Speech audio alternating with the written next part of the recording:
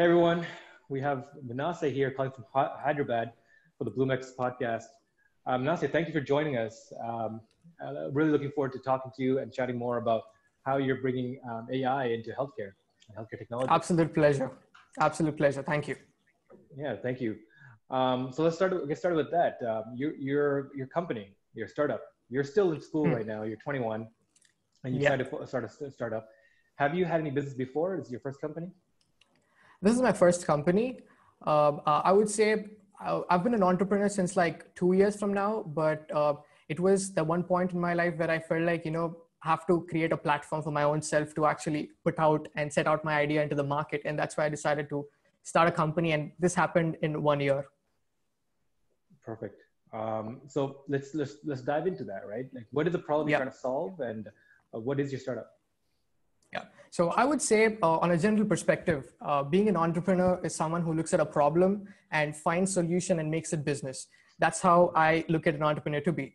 And as I was growing, as a techie guy, you learn a lot of technologies coming up in the market, and you research and you read blogs. And I'm kind of person, I read 20 blogs every morning to keep myself updated about how the world is going on.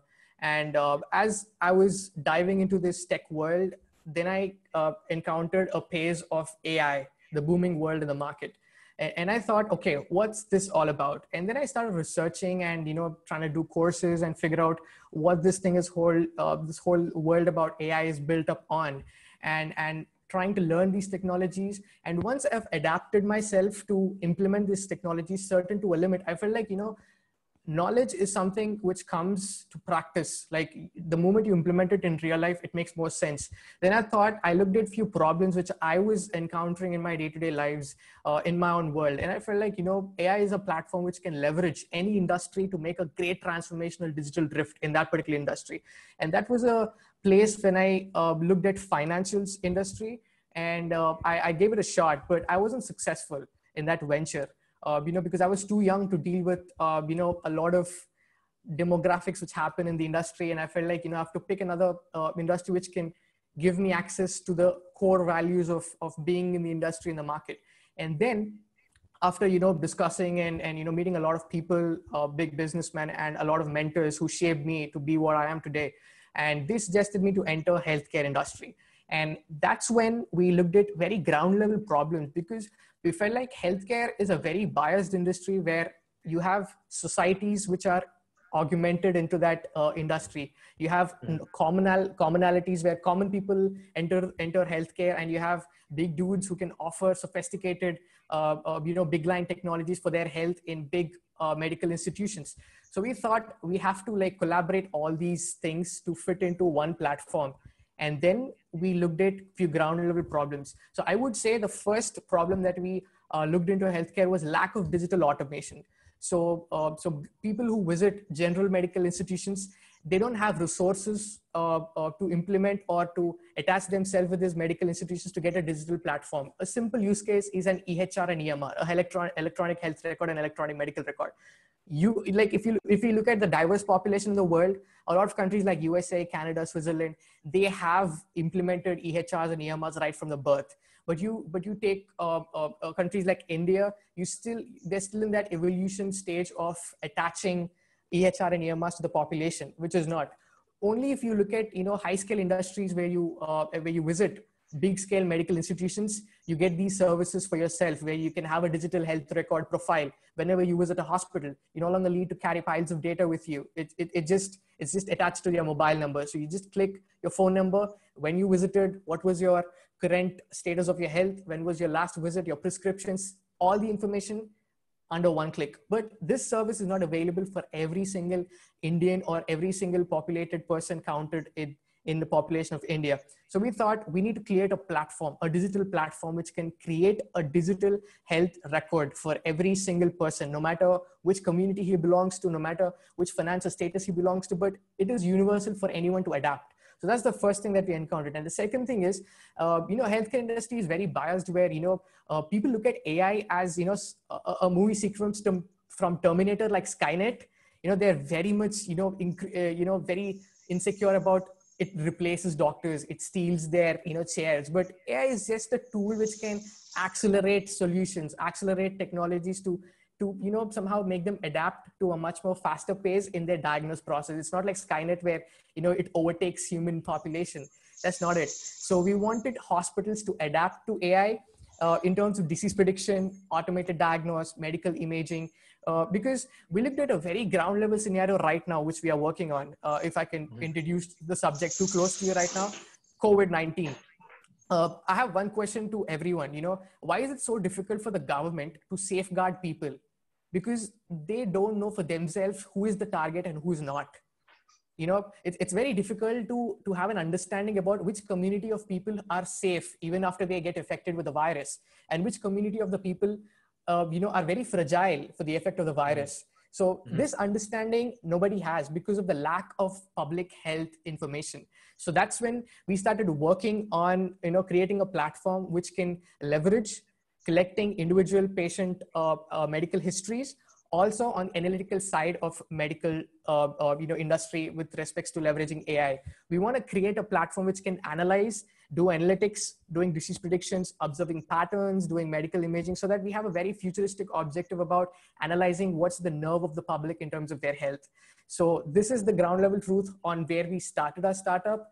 And we've done a couple of ventures, which I will share after, you take me forward in this session. Yeah, definitely. I mean, that's a lot to digest. I mean, I see where you're heading with this. Like the idea that, governments don't know the health status of their population. It's a very weird thing to think about. So we think we're modern nations, industrialized nations, and parts of the world are rapidly industrializing, and we should have, insights into our population, but we really don't. I mean, we still run on a lot of archaic processes. It's interesting to note that, like, even like in the U.S., right? They're trying to to even give out free money, right? They want to give out $2,000 checks to everybody. To even do that, they're not able to do that because they cannot reach that population. A sizable bunch of the population do not have even tax receipts. Like they have not done their taxes, right? So there's no tax receipts to send to follow up on. A lot of them have no bank accounts, and this is in the United States, the most like industrial nation in the world. They don't have bank accounts, so the government can't even reach the people to give them free money. How could we monitor their health status of a population, right? And one of the things that I mean, we have to take into account also is like one of the things I appreciate about India in general is because India is working on large level problems. They're rapidly changing the entire infrastructure, and there's so much government and private cohesive action towards this action, right? And what I'm really interested in is like if it's Canada, because we have universal healthcare. It's a one-payer system. Government pays for most things. We have one person who makes all the guiding decisions for healthcare and how it changes. So that simplifies the process of change, but yet makes it larger because it's a large systemic changes that have to happen at one time. How is change happening in India? How is the government and private industries working together? What is the cohesion there?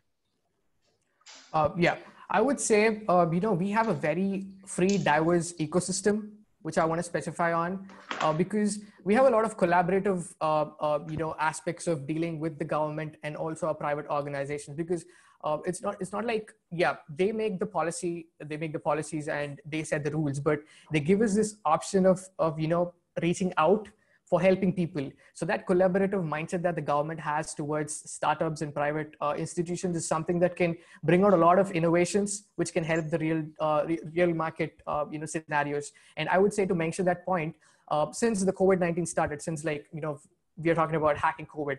So I'm just taking the instance of what's happening right now in the current state. So considering COVID, contact tracing is a big deal right now.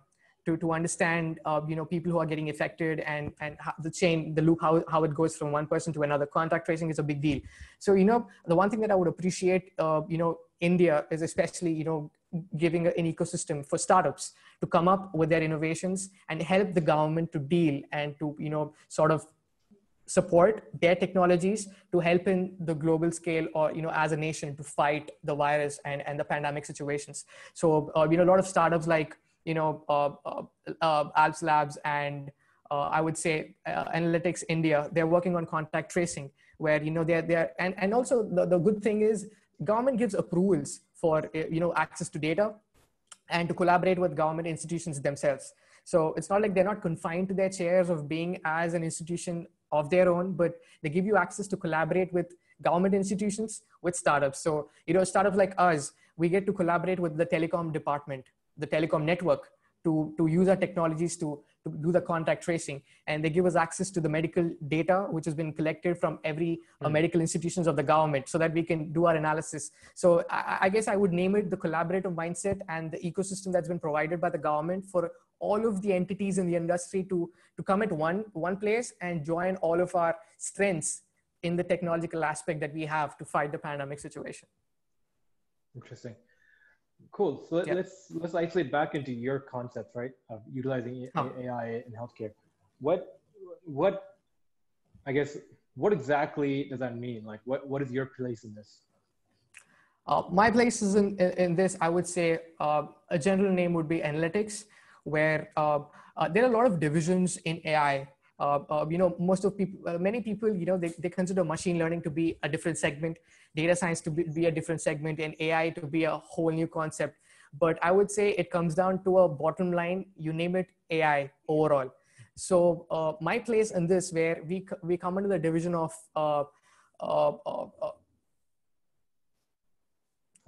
data analytics, where we do data. Lost your video for a sec. 1 second.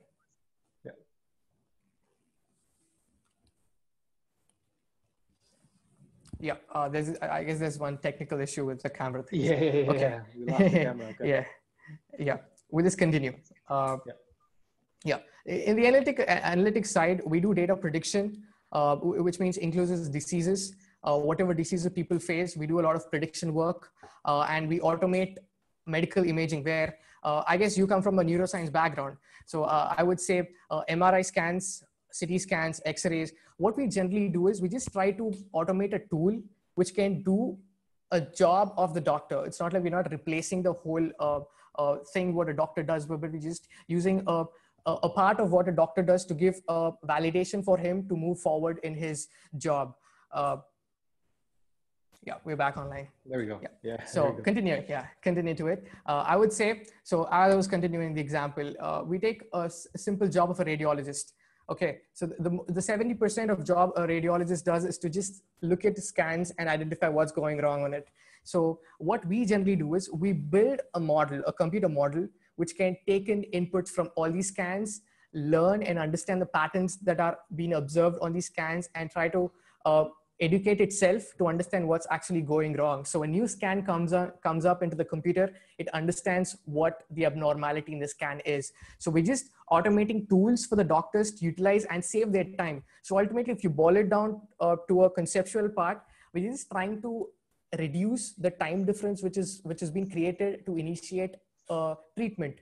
So, it so happens because of the large population and sometimes, lack of medical institutions in that particular locality. It so happens that there are a lot of crowd and traffic in the hospital, but the doctors who are available are very less. So we try to automate tools which they can use and reduce the time frame of doing the diagnosis, rather looking at a patient and just initiating treatment. So our tools help doctors to, really do a part of the diagnosed job, but we prefer that ultimately after the analysis, which comes up from our computer models, it is validated by the doctor himself.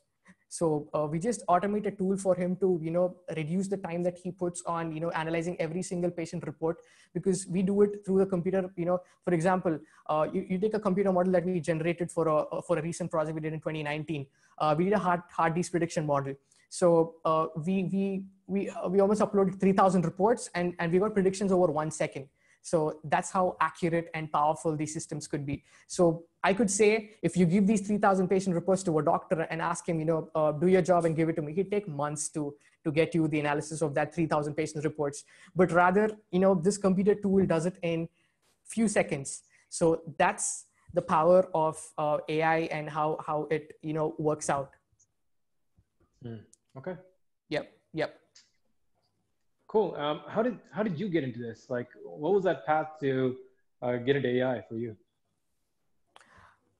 Yeah, as I was saying, my core panel of what I study is called electronics and communication, and I was working on these projects. Let's say, building PCB boards and designing electronic equipments, and I came to a juncture called embedded systems. So in embedded systems, I encountered always are sort of programmed with a fireworm from a software end, and I realized, okay, this is cool. And then I started learning about microprocessors and microcontrollers, and I was like, okay, wait, you use C and all these programming languages for coding these microprocessors and microcontrollers. And it was a steady pace of my journey understanding electronics and encountering data science and AI on the whole.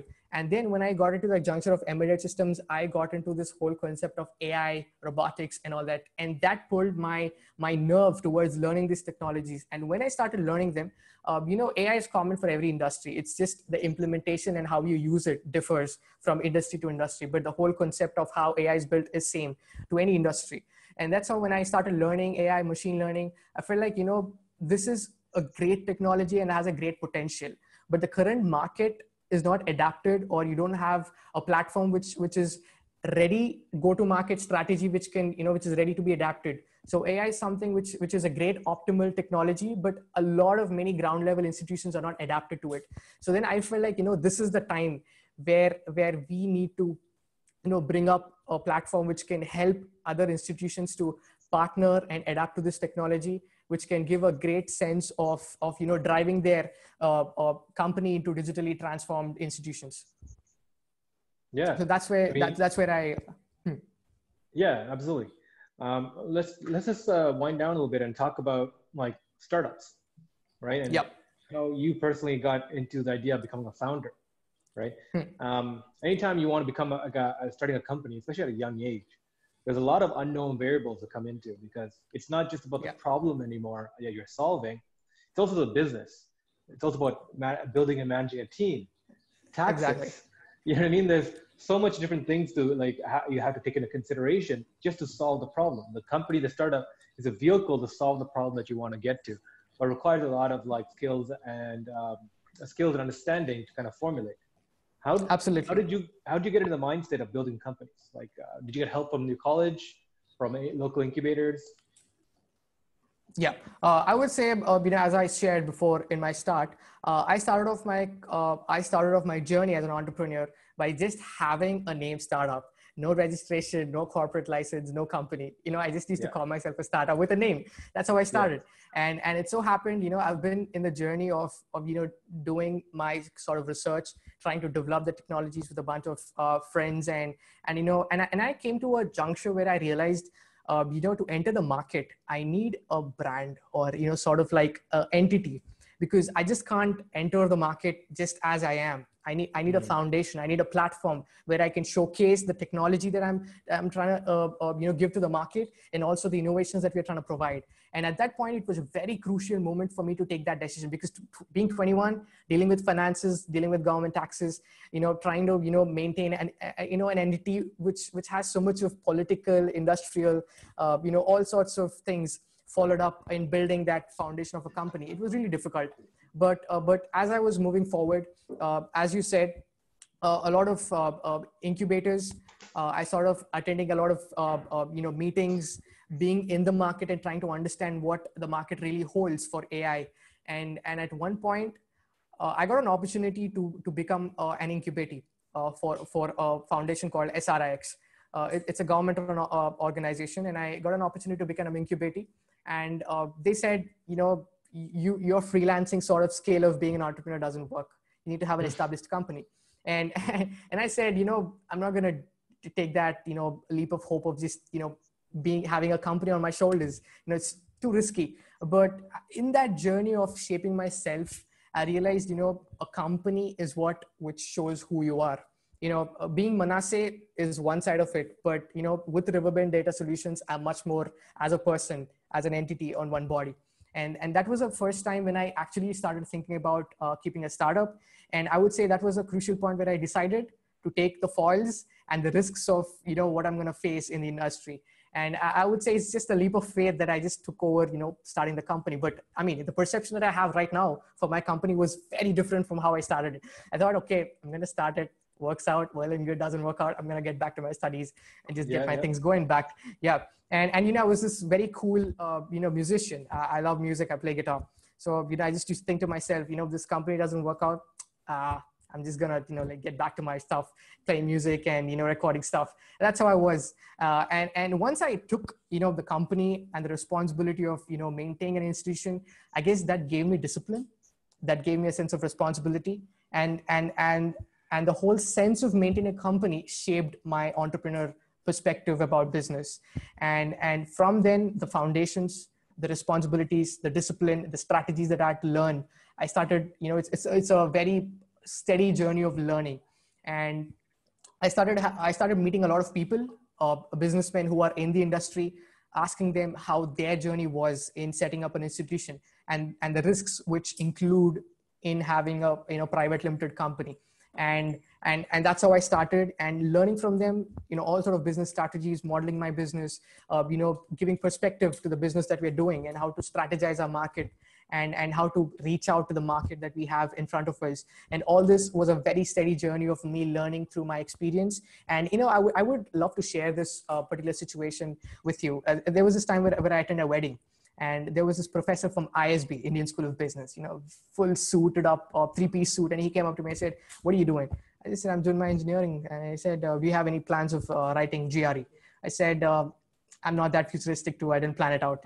And he said, "You should probably join ISB and do this course. You can be a great leader. You can get to be a CEO of a company." He told me a lot. And I just said, "Sir, I don't have plans of, being associated with an ISB, because my startup is my ISB. It's my school of business. It teaches me everything. It teaches me business. It teaches me management skills. It teaches me foundation of being an entrepreneur. It teaches me my strategies. It teaches me every single thing.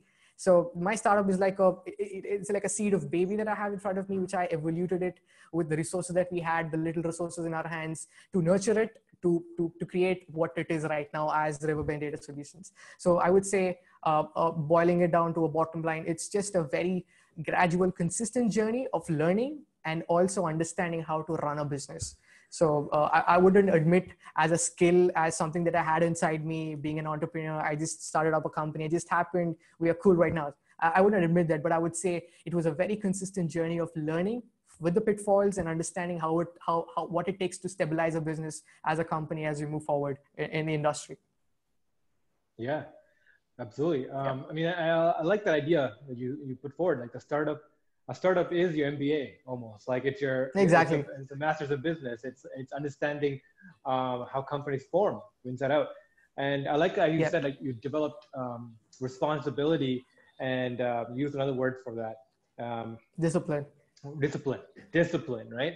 And that's so important. Like, I felt the same thing, because I started my first company when I was 17 as well, right? My first university. Wow. And my first year university. So my first year university was 2008 financial crisis hit. Nobody was hiring, and we were forced almost to create companies. And the way I saw it was that jobs, everyone keeps saying jobs are stable, right? Like, your parents tell you, go get a job, go work for you. But I realized jobs can disappear. Companies can go under. The economy can fall apart, right? Jobs aren't stable, right? I mean, if anything, you're more dependent on this bigger organization to exist, right? But if you can develop the skill set to find opportunities and to build out mechanisms to exploit those opportunities and to grow from it and to feed yourself from it, I mean, that's a skill set that's forever replicatable, right? Absolutely. And yes, it was never until I started my first company that I started thinking beyond myself, like started structuring myself. Now I had a purpose to study and learn things, because I had people dependent on me. I had economic scale. I had to build this company. I had people working for me. Like, that gives you that sense of purpose and vision that structures you as a person, grounds you, right? absolutely. So Well said. it's really interesting that you mentioned it that way, especially being at the age you are, 21, and you're talking about, this is my learning curve. This is my mechanism to learn instead of being school. I mean, that being said, like I want to touch base on the schooling system in India a little bit, because being from the West, I mean, it's a disconnect, right, on how school is done here versus how it's done in Asia. And Yeah. I mean, after like the CEO of Google, CEO of Microsoft, came from these Indian IITs, like people really start looking at India as like, wow, like, you're more than an export of talent. You're actually creating inbound talent within India and within the system. And I think what we're now seeing is a compounding effect of people, not just like the brightest and best and brightest of India, not just leaving and going to the Western nations to work in those companies, but staying at home and fixing solutions within India, right? And Yeah. this has really, really populated that belief. Like, how has the schooling system, is it evolving in India to become more acceptable for startups and for new ideas? Or is it, do you feel like there's a resistance to be like, why are you starting your own company? Focus and get good grades and move up in life from there. Like, how's the situation with your parents, culturally, from society, from within the schools? Like, how are people finding things when you talk about working in a startup or running a startup? Yeah, I would say I would start touching on a note saying Indian psychology is something which can never be decoded, no matter what happens. So, so it's very typical, and it's we have this typical world in AI called recurring. So it just keeps recurring, iterations after iterations. You have different perspective in Indian psychology. So, and yeah, one of it is starting off with schools and colleges. After this massive digital transformation that we've had in the industry, I guess all the institutions and the population and the technological heads and people who run these institutions, they've started looking at the market. I would say the focus is on the market because they are the people who nurture students. They are the people who build an educational life into every person. So they are the people who inculcate the skill set that is required for a person to be sustainable in the industry, to have a livelihood. So I guess they started looking at the industry and started retrieving some insights, which is very appreciable, and in their own way, how they can implement it in their educational societies in terms of curriculum, in terms of value added, additions, sort of sessions, and talks. And I guess that way, Indian institutions are doing a great job. And yeah, I just put it this way because they are always in touch with the industry, with the market. So I guess that sense of being diverse, of having a very broad perspective about how the industry is going on right now is what it takes to lead an educational institution. And that way they're doing a great job in nurturing. And for the point of startups, they're giving great opportunities because before, when I started off, you hear an incubator in an IIT, but right now, every Indian college has an incubator for itself. So they're providing these incubators with mentoring, with technological stack, and with sorts of funding resources. So I guess I would say it's a great transformation of being accustomed to a particular curriculum of education to be diverse such to a great technological trend. And yeah, second point, as I said, my family wasn't cool with me starting a company. I would bet you that, and I have a very gut feeling that I wouldn't be able to continue this. Because of, it so happens like, startup journey is not cool. It's very, very, dynamic and sort of restricts you from a lot of things. And I would say, I'll just mention this to you for just, the session, spicing it up. Let's say my college ran for 3 months. I would say I just attended a week. That's how it goes being in a startup. Because, I would say in an established institution, you have everything very organized. You join as a HR, you do the work of a HR. You join as a CEO, you do the job of a CEO. You join as a content writer, you do the work of a content writer. But me being in my startup, I do everything. I get to do every single thing in my startup. I guess I tell this with a very positive mind, because it taught me a lot of insights from every industry. Right now, I look for a HR. I know what the HR has to be like because I've been in the shoes of being an HR. Right now, I need a content writer. I know what it is to be like a content writer and what I need from him. So it gives me a diverse understanding about knowing what every industry in a company looks, feels, acts like. And being in this journey, you have to let go of a lot of things. And this letting go gives fear in parents. might, he might, just lose his education. He might lose being, a student, and, somehow just, disrupted with the education and, trying to maintain a company. Yeah, I would say parents, society, they are coming into an understanding, gradually to broaden their mindsets about, letting their children be very independent in a way that I say I have restrictions for independency. I don't really totally agree to teens and people like me having a very independent life, just living our lives on our own. Guidance is needed, from God and parents too, because they are the one who shape us in the first place.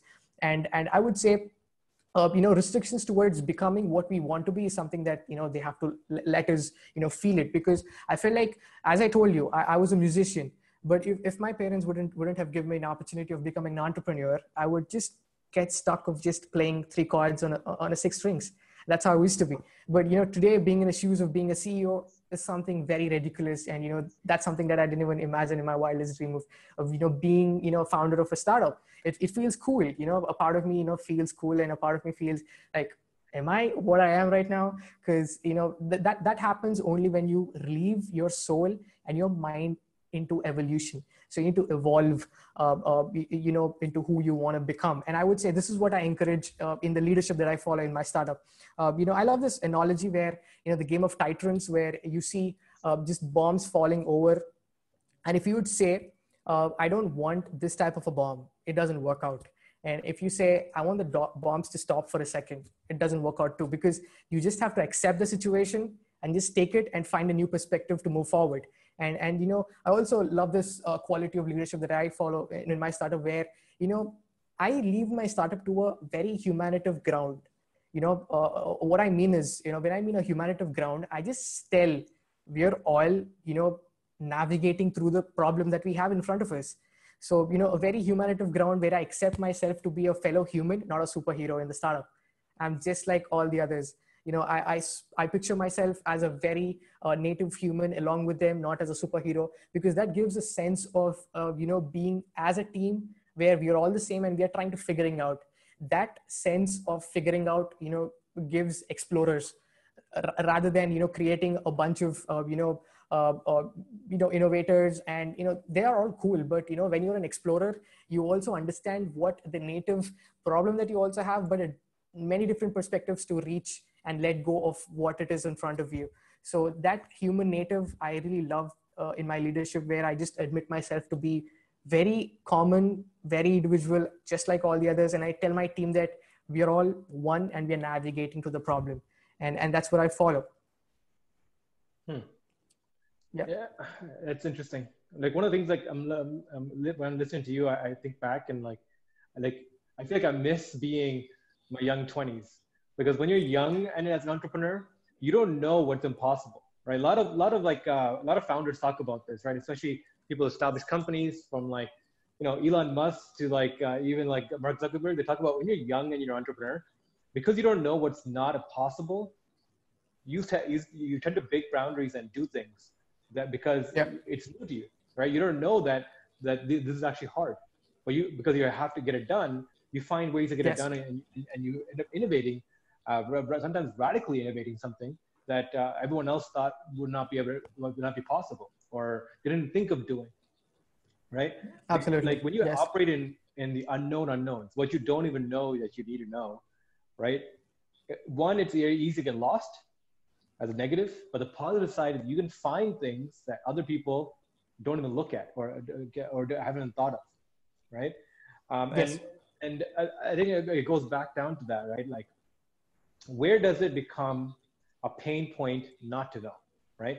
It's one thing, yes, as a founder, I'm doing HR, I'm doing finance, I'm doing a little bit of each until I know enough to know what to hire for, or have the capability to hire for. But at the same time, if you don't have the capability to hire for, or replace, or have someone more regularly run that, like if you mess up on your taxes, that's gonna come back as a business owner. You know what I mean? Yeah. If you mess up on your HR or your legal, that's gonna come back as a business owner.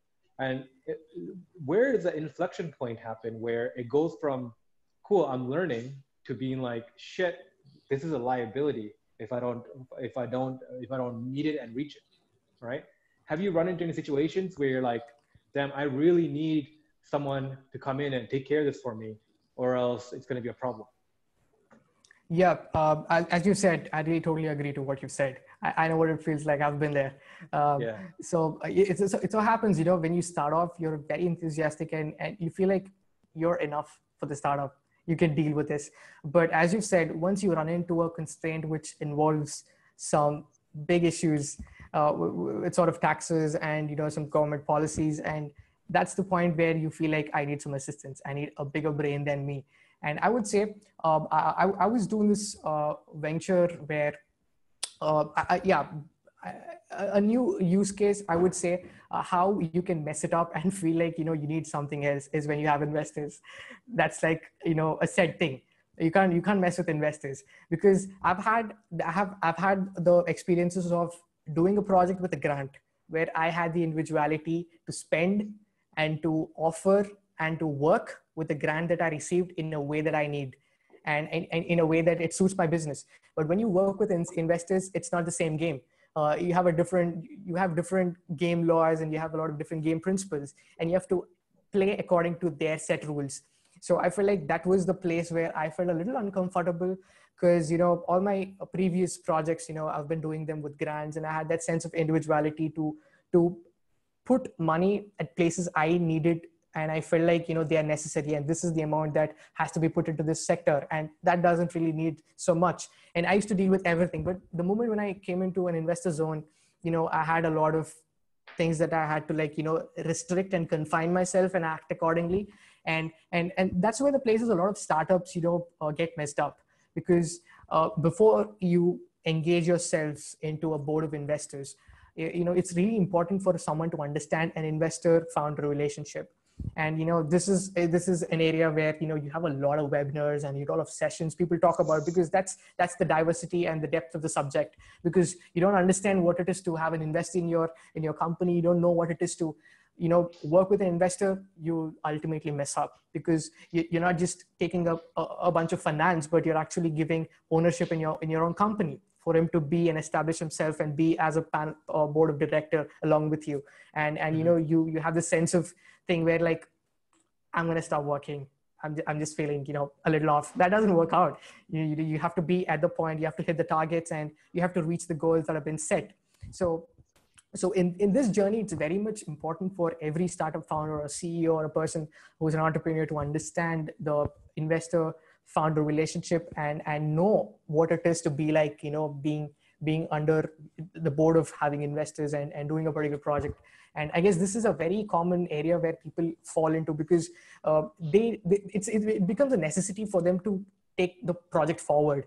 So they just immediately take that chance of having an investor, because they have to finish up the project, or they need some finances. But a lot of people don't look at the other side of it. So the rules, the regulations, and how the corporate world works with an investor and a founder being on the same board. So I would say it is very, very much important for someone to understand that investor-founder relationship to take things forward, because that's a very common pitfall where people fall into, and it takes a lot of time to come out of it. Trust me. Let's take this time a little bit to kind of shift a little focus back to COVID-19 and the lockdown and the pandemic, right? Huh. You're operating out of Hyderabad. Again, like amazing food place, right? Me and my wife, we talk about going to Hyderabad a lot, right? Like a few places to go in India, definitely other than Tamil Nadu, is like Kerala and Hyderabad. Hyderabad mostly Wonderful. for the food, Yes. How has that affected the region when, food, obviously tourism is down, people aren't moving around as much. The economy must be slowed down with, people are not trusting and not producing food enough. There's lockdown procedures in effect, right? Has this shifted? How has this affected you, your family life, your working relationships, your ability to hire? How is it looking there? I would say, COVID-19 is like a new normal. So it gives you a sense to adapt to it, because me being an entrepreneur and a lot of young minds in India, we are very quick to adapt to any situation, right? So it so happened once this COVID-19 thing hit, I'll start off with the food. As you said, people face a lot of, issues in the economy going down. But I felt like, it gave people a new perspective to work upon new strategies in modeling their business.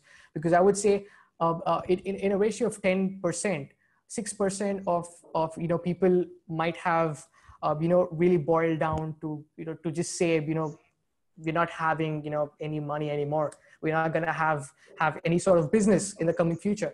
But the other percent of the 10th, they started working on strategizing their business, and I really appreciate them, because a lot of people started partnering with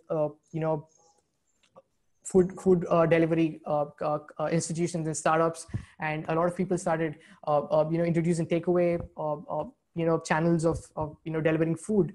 And a general perspective, you're a foodie, you don't care what the hell is going on around. If you're a real foodie like me, I really don't care about what situation it is. I just go have food. And till now, I've been to MC kind of like 6 times by now, though my mom restricted me a lot of times. You're a foodie, you have that passion towards food. So that doesn't restrict you from COVID-19 or COVID-22 also. So, but the business perspective, it has enabled startups and a lot of any industry. I'm not just focusing on food industry, but every industry, every startup, every company which has been fighting with the crisis, they started strategizing their business to meet the new normal. Because we're in a situation where we don't have a validation about an expiry date for this situation. You don't know whether this is going to continue for the next 6 months or a year. You don't have a validation when it's going to end. So we started living with this new normal, trying to adapt to the situations. And I guess it created scope, because a lot of people, I would say, I'll give you a very good example about education. When I started off my entrepreneurial journey, I said when I started learning AI and machine learning, I was the only dude in college who was doing online courses.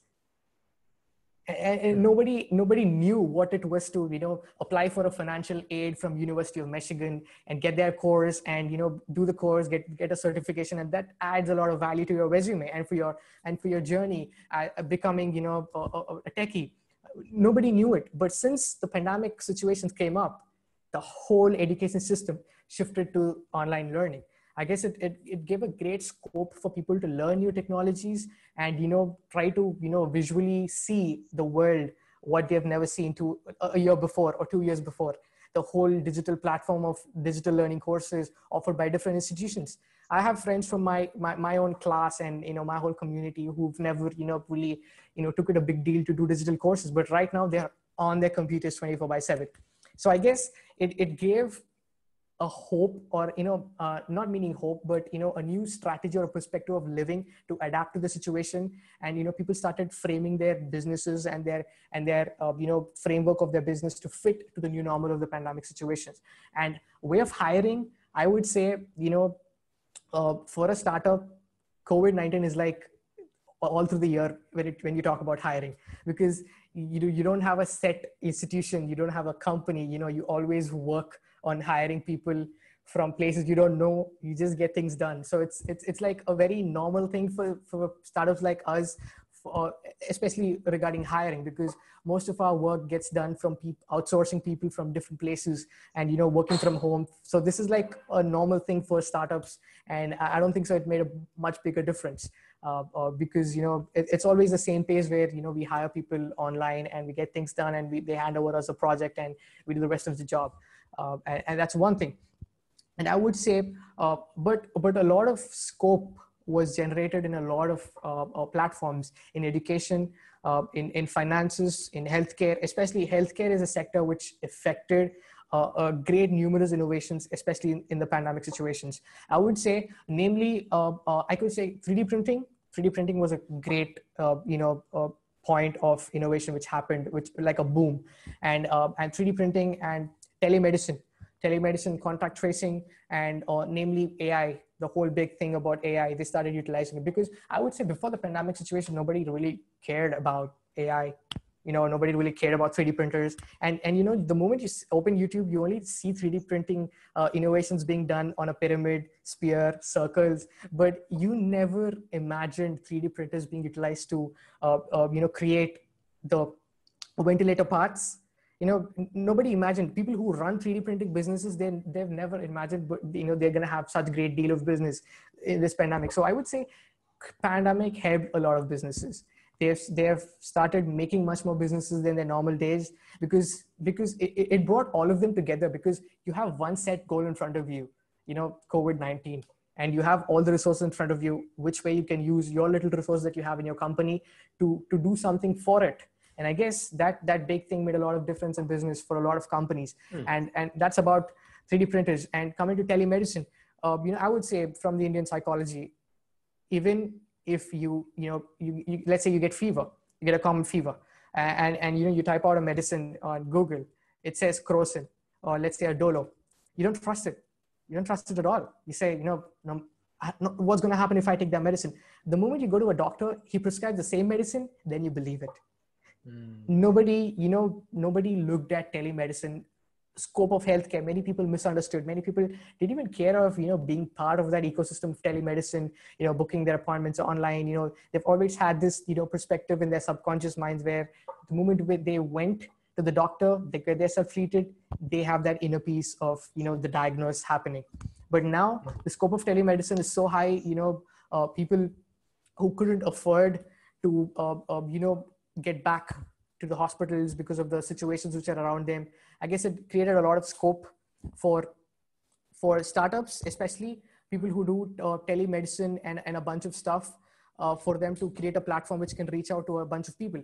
So if you see the statistics of telemedicine, there was an increase almost 76% in their businesses, 76. And if you take the statistics of US, only 3 out of 10 people generally use telemedicine for their day-to-day needs. But today, 76% of growth, which means they've had a great boom in their business. It's going to make a lot of money, a lot of profit. So I guess COVID-19 helped a lot of businesses in creating new perspective for their businesses to work and sustain themselves in the industry. It created scope. No, it's a really good assessment. Absolutely. And the way you said it, it's really interesting, because it's like we hear in the media of all the business going down, but we've yet to see the boom effect of all these new businesses coalescing and building up during this time, right? The market has shifted, and it's like sand, right? Like once the vibrations start, all the looser pieces go to the bottom, and all the bigger pieces come to the top. And we're seeing that shift.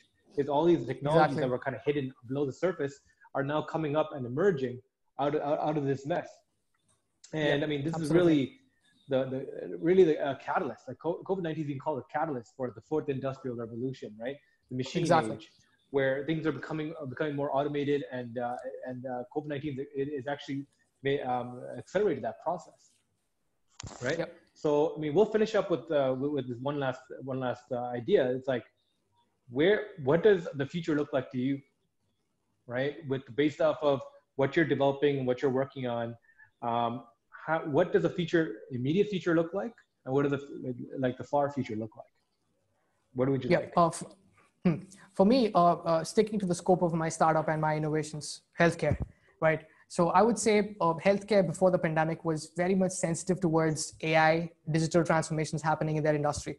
So they're very insecure about the word digital entering their industry because of data sensitive issues, and you can't collect public data.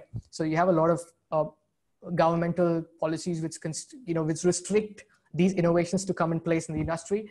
But after the pandemic, the near future, I would say, this new normal of digital transformation evoluted and augmented a reality for government, private, and public, all three sectors of the industry, to understand the potential of digital technologies. So because many people, as I said, they used to look at AI as a very booming technology, but it's a risk of having the technology embedded into their network or their frameworks. But now it's become an aid for them, right? You take one use case which is very much prevalent right now is CT scans, lung X-rays. So right now they're using AI to use diagnosing and sort of examining the lung scans in bigger numbers to understand who is the target and what is the current state of a COVID-19 patient. Because you have so many patients and so many cases generated every day, it's become impossible for doctors to really figure out and sort of like go through that mass of patient reports that they have. So right now they're using AI to do that job. So right now they've come to a conclusion over, AI being an aid, an augmented, reality, and sort of like a new normal for them to adapt and sort of get their things done in a much faster phase. So I would say in the near future, I would look at healthcare solution, and healthcare industry implementing AI and scaling their business. And if you see, the statistics of the simple, industry of healthcare, habituating AI, they almost made a profit about 33.4 billion from January. So it's a robust figure. It's a bigger figure, right? You never imagine AI could potentially add so much value to each industry and each medical institution. But 3.4 billion is like the 3.4 billion. Is it India globally? What's that figure based off of? Globally, it's a global figure. Yeah. So $3.4 billion in revenue was captured, or value add, like as in value add. Okay. Yeah. Value added. So I would say in the near future, every healthcare industry would adapt themselves to the AI and the machine learning platforms which are available for their industries and what they have in them, and it could potentially add a lot of value. So I guess this was a period where they got to realize the potential standard of what AI can do in healthcare, and this was a period where they can visually see the growth and the work of AI in their industries. So I feel like it's a add-on for somehow giving a positive cheer for AI, in the pandemic situations where it made sense. The thing which was considered the boom, right now, you can see it in visual reality where it's making a lot of difference and also helping a lot of people's lives through its service and through its potential of being the revolutionary standard of digital transformation, AI. Interesting. Cool. Yeah. All right. I mean, this has been great. We already run up against up to an hour, and it kind of flew by. I really enjoyed this conversation. Me too. Thank really you so enjoyed, much. Really enjoyed getting into the weeds with your business and your mindset, and and where you want to take it. We'll end the episode here, but stick around for a few minutes. We'll do a quick debrief. But till then, everyone who tuned in, thank you for watching again. See you, BloomX. And take care, guys.